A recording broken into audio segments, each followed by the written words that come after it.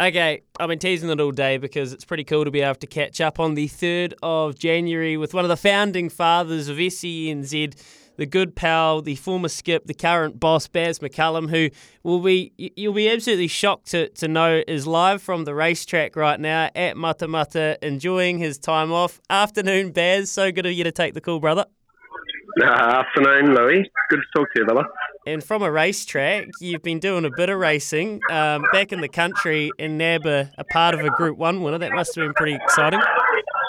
Yeah, what a day that was, eh? We drove up to Pukekohe and we were with a few of the fellow owners, and obviously our neighbour Richie, he owns the majority of the horse and he bred the horse, and he's sort of part of his family, and to be able to be there to celebrate what was a pretty impressive win with Defibrillate was unreal. My first Group 1 win as well, or our first Group 1 win, should I say, for Listen Ice. So, yeah, absolutely stoked. And, just been waiting on a bit of luck, haven't we, Louis? I was trying to explain it to people without making it sound like you'd had absolutely no luck. I was trying to explain it when we were on air that I thought this was your first Group 1 win, and if there was anybody in New Zealand that deserved it, because you have described yourself as a victim before, it was you, mate. Absolute victim, and I'll continue to be so as well. Which I'm okay with that. Like when you're in the racing game, you got to be in it for the long haul, don't you? What do they say? You got to make haste slowly in the racing game. So it was nice. It was nice to be able to get to obviously knock that one off and pick up the Group 1. He's got to be a big chance again in the Kirby Dyke as well. I actually had a Group 1 winner in the Pacers way back in the day. The horse with Kyle Mills was a horse called Cyclone Prince, but nothing in the thoroughbreds before, so that's really my game. So it was nice to be able to get a hold of one. And with your best buds as well, and Lance and Richie and the whole McIntyre crew, it's pretty cool stuff, mate. And then I actually saw yesterday Rabada popping up, scrapping out the finish, just didn't quite get the last 50 metres, but good to see Rabada back in some form. I thought that was a cracking run as well. Richie reckons the penny might have dropped for him, so let's see. He showed some ability early, and then he's a bit of a quirky old horse, Rabada, so he just overthinks things a little bit. But that's right. We're used to dealing with cricketers, so that's the same sort of thing. But he ran a nice third, and I think he'll step up to 1,400 metres next start, and he should be competitive. And then we got one in today as well. Here it's Matamata Pacino, who's a filly that Graham Richardson and I bought last year at the Karaka Sales, and we've got some great owners in her as well. And hopefully she can get the job done today. Yeah, that's really exciting, mate. Well, by now, when this is playing out, we would have known the result. So people would have either had $1 on, because I would have told them to do so a little bit earlier in the show. But Baz, we're talking Rabada. You're talking cricketers. I don't know if you knew this, but you would have, because you're a pretty switched-on guy with this sort of stuff. But yesterday was a decade ago since 45 all out in South Africa, which, I mean, I couldn't believe it was only a decade ago. For you, when you reflect on that, 10 years, does it feel like 10 years? Can you kind of count the days back? Too soon, Louis. Too soon bringing that up, mate. We're just finally starting to get over that, but then you go and bring it up in a nice instance. But, no worries, mate. Quite incredible, isn't it? Geez, time flies, eh? It just goes so fast. It feels like only yesterday I sort of finished playing, and even that particular day doesn't feel that long ago either. So, it wasn't a great day at the time, but when you're looking back on it, I'd probably say it was one of the most pivotal days for my career anyway, and probably for New Zealand cricket too, because from that moment we were able to go on a different sort of journey and realise that what we were doing previously wasn't working, and we need to change things. And I think what we've seen since then has been pretty good. It really is, like, even just looking from the outside in on your life, it seems so hard to believe the amount that you've achieved and the amount that the Black Caps have achieved that was only 10 years ago. Without spilling the kind of trade secrets, can you just briefly take us in the room that night? And when you think back, do you still see that quite fondly, that or you remember it quite clearly, what was going on and where the head was at? Because it was a bit of a baptism by fire, which was already come after it was, I guess, from the outside, a controversial time in New Zealand cricket. Yeah, well, we didn't stick around the dressing room too long, to be honest. We sort of got out of there. It was a pretty somber place to be, so we got out of there and got back to the hotel. And I remember I was just sitting in my room, kind of trying to process it myself.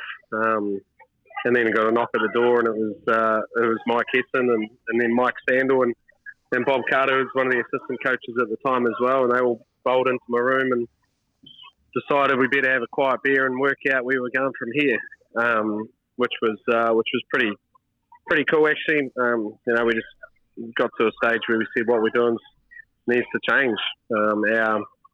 The perception of us as cricketers is not aligned to the perception that we had of ourselves, and we were definitely not realistic. I think we sort of thought we were a bit better than what we were, and we weren't aligned to New Zealand either. So we needed to change things, and I think what we got to was a place where it took time. It didn't happen straight away, but we finally got to a place where we just wanted to go out and represent New Zealand with the same sort of qualities and characteristics that our country is known for as well. So yeah, it was a really difficult time to go through, but I wouldn't change it, to be honest, mate. It sucked at the time, but gee, it was a life lesson and a professional lesson as well. Yeah, it's one of those sliding doors moments, because if it didn't happen, you never know where everyone would have been now. And a year later, or just over a year later, you scored your triple ton. Then another year later, so 2 years after that, you guys are in a World Cup final. How much cultural change had happened in 2 years? Because it's a long time, 2 years, but it's also not necessarily forever, But how different was the group in those 2 years?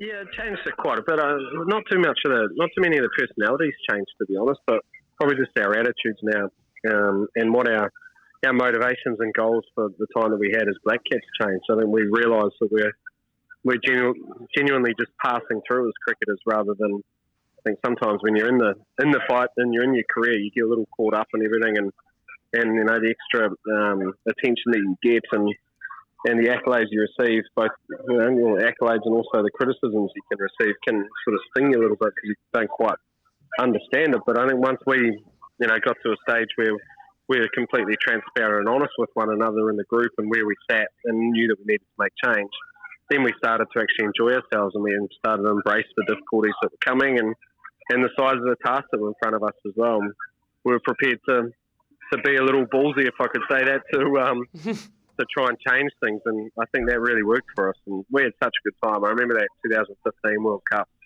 It was literally the time of our lives. We had a group of guys who were representing their country in a home World Cup. The entire around 5 million New Zealanders got them behind us, and we dominated the sporting and front pages of newspapers and TV networks for the best part of 6 weeks, and we went on a journey which none of us will ever forget, and we've made some friendships and relationships which will last forever. And I think that was the reason why we were able to be successful on the cricket field, because we had a healthy dose of that perspective that comes with just giving of yourself to an environment. And it was something we'll always look back on really fondly, and I've got some mates for life out of it, mate. Yeah, it's honestly just, it kind of gets the hairs standing up on your arms just hearing you reminisce about it, Baz. But when you think about your relationship with cricket and the three different formats, because I guess we do remember a lot of your bludgeoning knocks and white ball cricket, now obviously with England and the red ball stuff, and I remember when that kind of all went down earlier, last year I guess it was, you said, well no, I've always loved Test cricket, and I've always told you I've loved Test cricket, I just needed it to be played the right way. Did that formation of kind of lifting the Black Caps up in all different formats, did you find your relationship with either white ball or red ball cricket take more interest? Did you find yourself leaning to either, or was it just about the team? Well, it was always about the team, I guess. There's different strengths in various formats, and there's different challenges in each of those formats as well.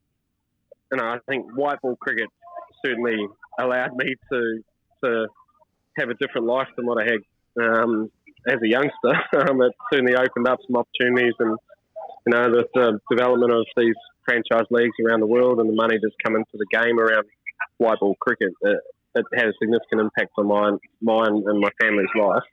So forever grateful for that, and went on some great journeys, as I alluded to, with the 2015 World Cup.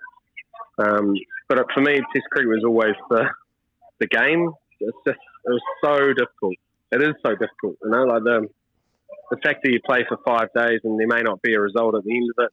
There can be, as a batter, you can be the form of your life, but you might get a great ball first up, or you might play a reckless shot early, or get a bad decision, and then you got to sit around for 3 or 4 days and watch other people feast on the flat conditions, and that can be challenging mentally as well. Or you can have a great performance and your team's still not able to get across the line after 5 days, and that can leave you with a bit of an empty feeling too.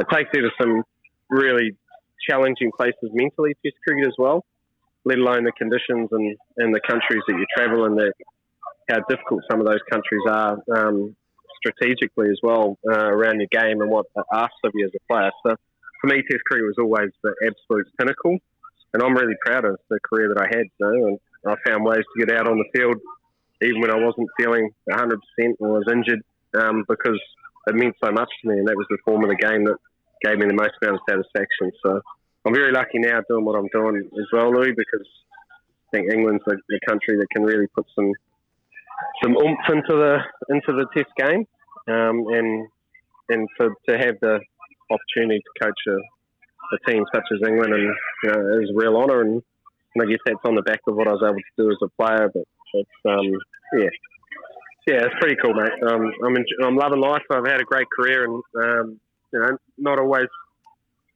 always perform throughout your career, but I had a career which I will look back on fondly and know that I had an incredible time. And now I've got a great job doing what I'm doing. So just waiting on a little bit of luck, and we'll get there. Oh, it's incredible, mate. A decade and a day ago, it actually is. It's quite surreal to think about, isn't it? All right, I'll let you get back to the tote. How good's this time zone, though? New Zealand and Pakistan. I know you're a bit of a night owl, so a couple of red wines at the end of the day, feet up on the couch. Gee, it's good viewing, eh?